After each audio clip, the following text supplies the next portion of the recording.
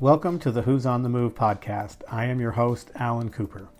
Today we are going to be speaking with entrepreneur John Warren about his new company called Gem Mining that he recently co-launched in Greenville, South Carolina with 5 other founding partners. We are going to be exploring the opportunity that John sees with this new blockchain and cryptocurrency company. We will also talk about another company that he founded, scaled, and sold called Lima One Capital, as well as John's run for the governor's office of South Carolina. To see a shorter version of this interview, please go to upstatebizsc.com and look in the podcast section. The Who's on the Move SC podcast, highlighting entrepreneurs making an impact on our communities, is made possible with the support of 5 incredible sponsors: First Community Bank, NP Strategy, Nephron Pharmaceuticals, Endeavor, and the Riley Institute at Furman University. First Community Bank knows local businesses, professionals, and entrepreneurs form the backbone of our communities, and for more than 25 years they have served those customers in the Midlands, Upstate, and Aiken regions of South Carolina, as well as in Augusta, Georgia. First Community Bank, member FDIC. NP Strategy is a strategic communications firm comprised of former journalists, political insiders, and public relations executives. Learn more at npstrategy.com. And Nephron Pharmaceuticals, a South Carolina-based company that develops and produces safe, affordable, generic inhalation solutions and suspension products. John, can you give us a brief introduction? I'm John Warren. I'm CEO of Gem Mining. I'm a Greenville native. I'm an infantry Marine, and I started a company originally in Greenville called Lima One Capital. We did lending to real estate investors, built that up with an amazing team, sold that in August of 2019, and then started Gem Mining, which is a Bitcoin mining company of all things here in Greenville. Started that last January. Tell us about your journey to entrepreneurship. I think when you look at entrepreneurs kind of see the world maybe a little bit differently than some other people. They see complex problems and they just come up with simple solutions on how to solve those problems and kind of build teams around it. And I've always thought outside of the box a little and just been adventurous, been willing to risk. So, after I graduated college, I was waiting to get into the Marine Corps. I flipped several houses in real estate. As an investor trying to make money on the side, I saw an opportunity. I came out of the Marine Corps and very few companies wanted to hire me. They said I had no skill sets. They said I really couldn't offer anything practical to their companies. So in addition to the chip on my shoulder that they gave me, it was a motivating thing to really, I'd just been married, to really find a way to create liquidity and make money for my family. And I just kind of went back to what I knew, which was real estate, and looked for opportunities in the housing market. And this was the height of the financial crisis. 20,000, I'd moved back to Atlanta for a year, and it was 20,000 foreclosures a month. Lehman had gone bankrupt. Everything was just crumbling. People were worried about credit market freeze.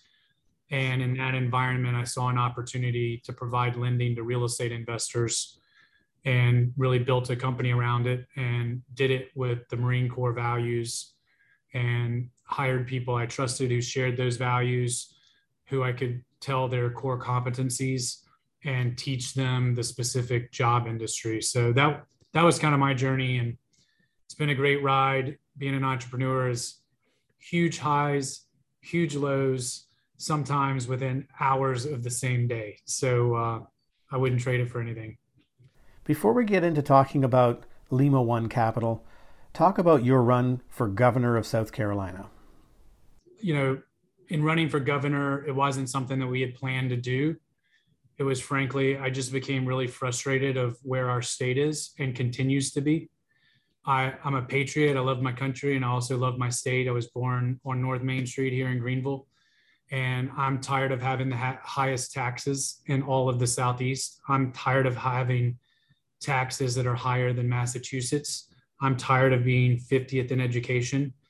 And, it just gets to a point where the business environment that we create in this state is detrimental to creating jobs and great careers for our South Carolinians.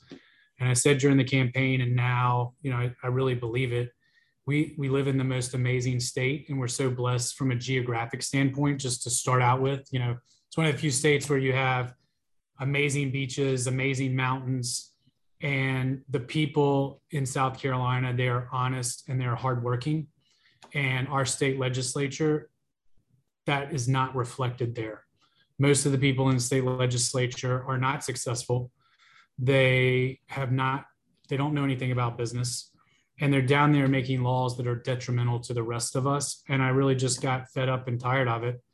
And rather than complaining about it, I wrote a big check and got into the race late, and gave it my best, and probably had it until Trump came down and endorsed the other guy. But politics is a zero-sum game. So, John, tell us the spark for Lima One Capital. It was an amazing journey. I started it with no money. It's funny, oftentimes entrepreneurs get this great reputation of being huge risk takers. And I tell people, when you have no money and very few job opportunities, you're not taking much of a risk. It's just kind of, you're doing a necessity at this point. So I started Lima One, and what I did was I really spent half of my time networking and half of my time really trying to fundraise. And initially I thought I was going to do a fund geared towards buying rental homes, maybe renting them out. I would say, riding the appreciation wave. But ultimately, when I tried to put that money to work, because I'd raised $1 million from one person, and he liked the Marine background, and he thought it was almost impossible in that state to lose money in real estate. So he said, hey, if you can offer me an 8% preferred return, I'll take that 8%, and then you can take the profit on top of that. So I saw a huge opportunity to provide loans to real estate investors. So I took that $1 million. And as an entrepreneur, so much of what you're trying to build is reputation and a marketing machine to give yourself credibility when you actually don't have it. So, an example of that is, I did 9 loans with that $1 million. And what I did, I called it a seed fund, because that sounds a lot better than I only have $1 million.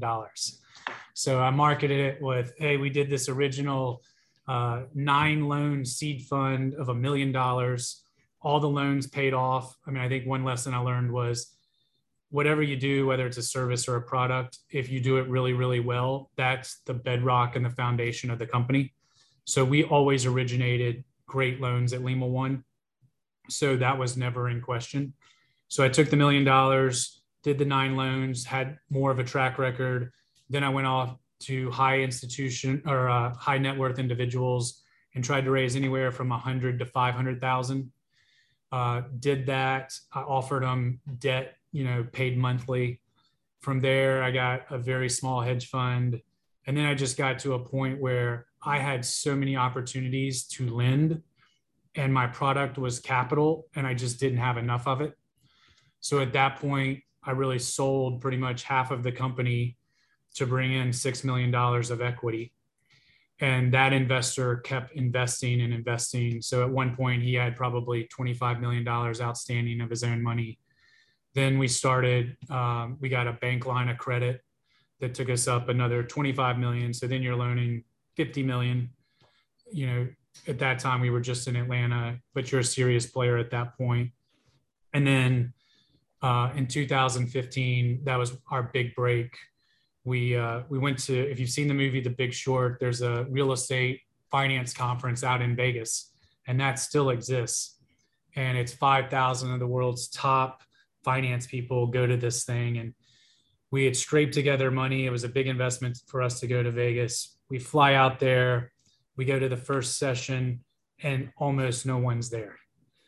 And I asked the guy next to me, and I said, hey, where is everybody? There's supposed to be 5,000 people here.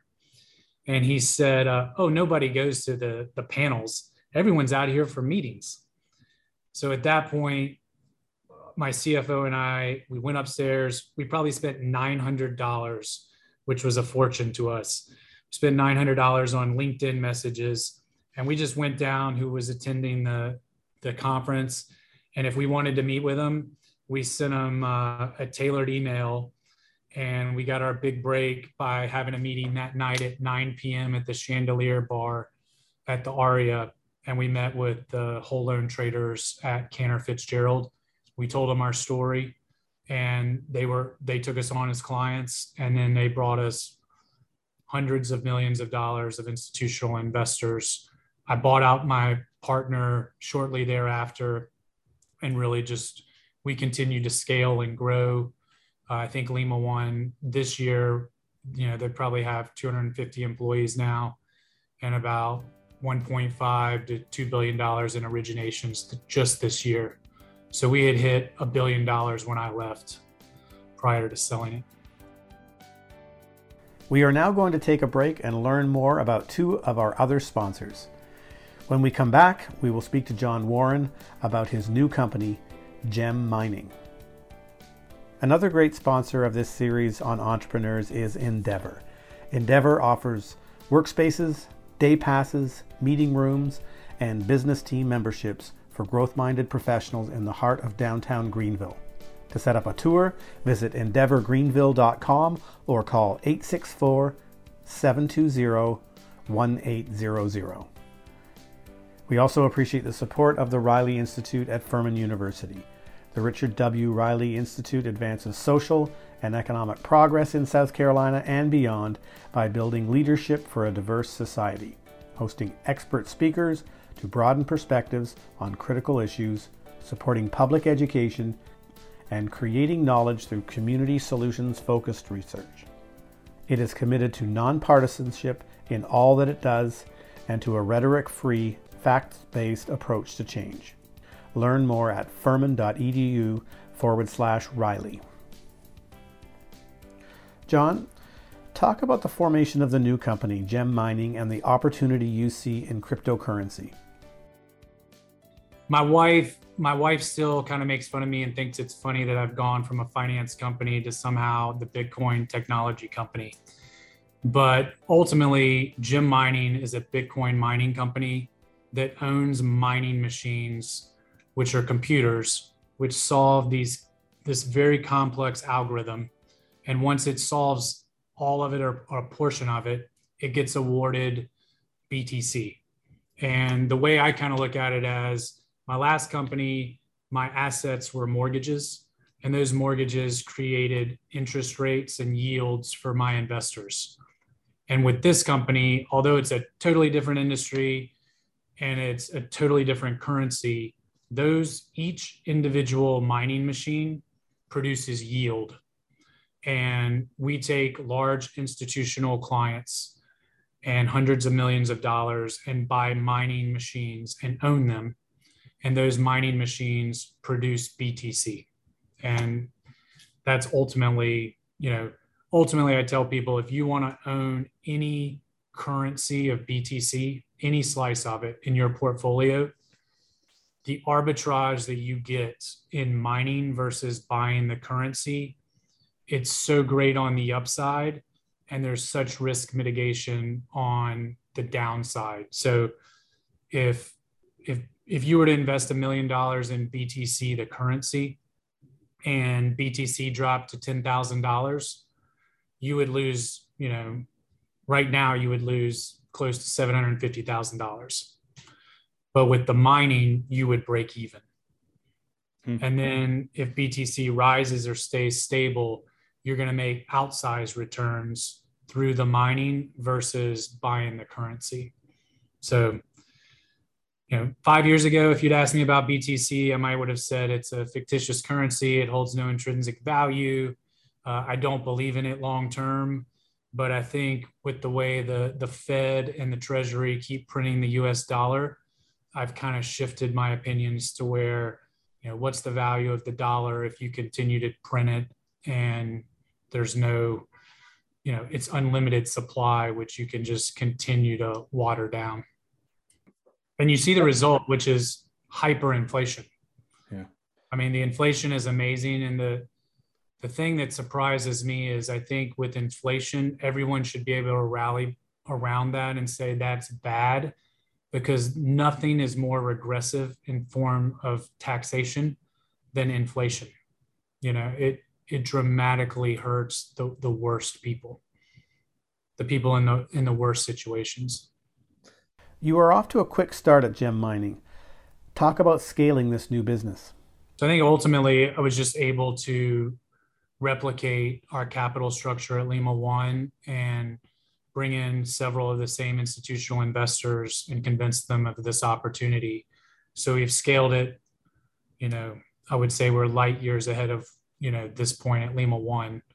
So we've raised hundreds of millions of dollars. We've deployed it. We've purchased over 40,000 mining machines. Right now, we have 15,000 miners that are active. The remainder are going to come on over the next several months. But even with only 15,000 miners, right now we control over 1.5% of the global hash rate, which is all of the mining power in the world. What does hash rate mean?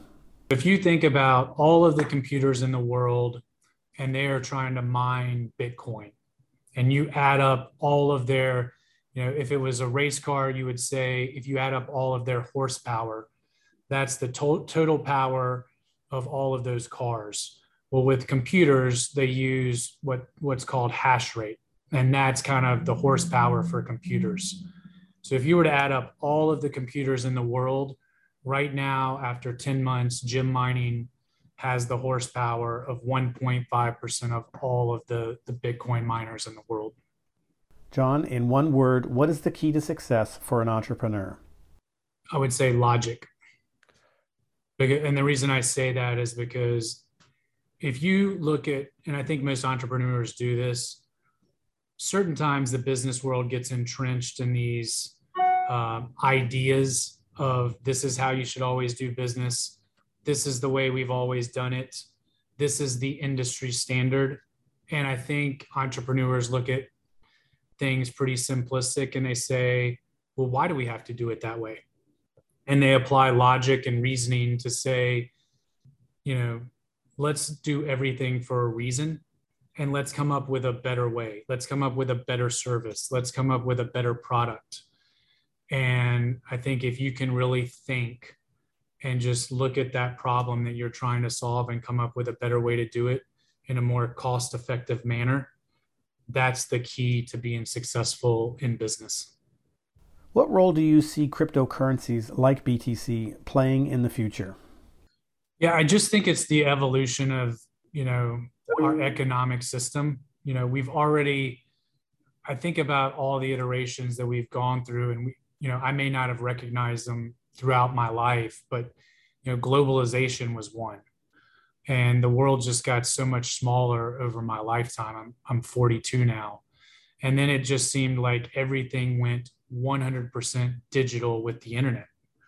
And I would say, with the cryptocurrencies, how often do people really use a dollar anymore? Like literally the cash.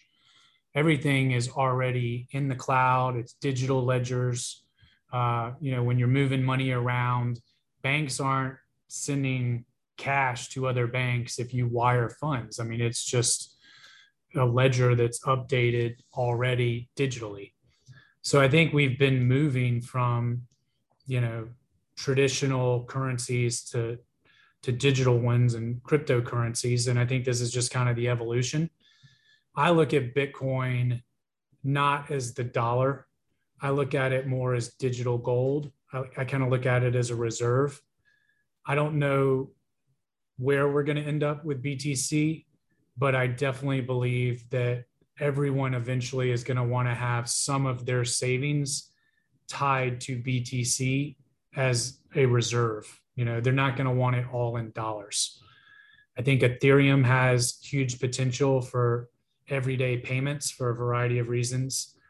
But I do think the one thing about BTC is it's finite, it is controllable, and it's 100% logical, and you cannot manipulate it.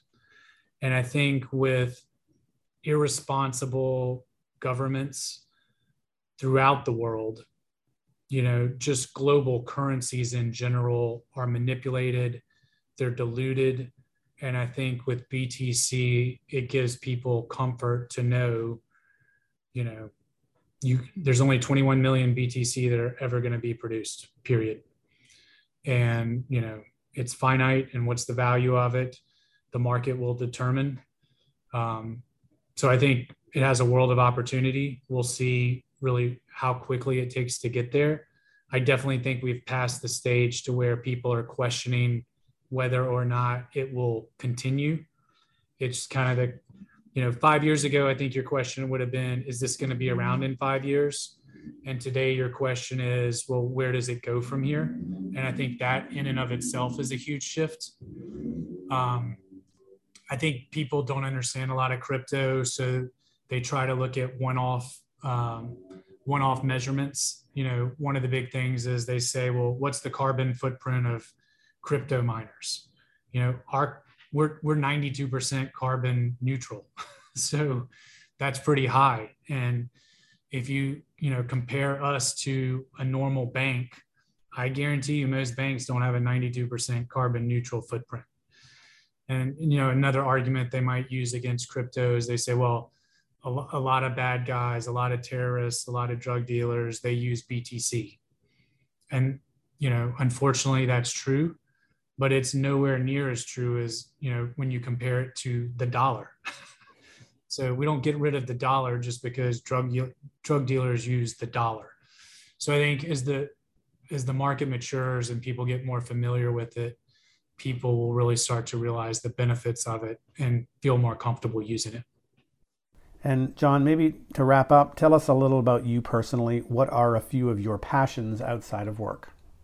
I'm not sure if I have a balanced life, but I do enjoy my life. So I'm married to an amazing woman, Courtney. We have 3 awesome kids who are a ton of fun. They're either going to make me stay really young or get me old really quickly. There's almost 6, almost 4. Those are the 2 boys. And then I have a daughter who's 2.5. So I love spending time with my family. I love going to the lake. I love history. I love being outdoors, hiking. So I love, I go to Downtown Pres Church. I'm involved in several philanthropic ventures. I want to try to give back to the community. I have several passions, veterans organizations, certain other charitable organizations here in Greenville. I love the city of Greenville. I think what the public-private partnerships that have made Greenville so great, I want to continue that. And I think we all have a responsibility to do what all the business leaders had done previously, which is continue to improve Greenville and grow the business atmosphere. And those are some of my passions. That was our interview with John Warren, the CEO of Gem Mining, a Greenville, South Carolina-based Bitcoin mining company.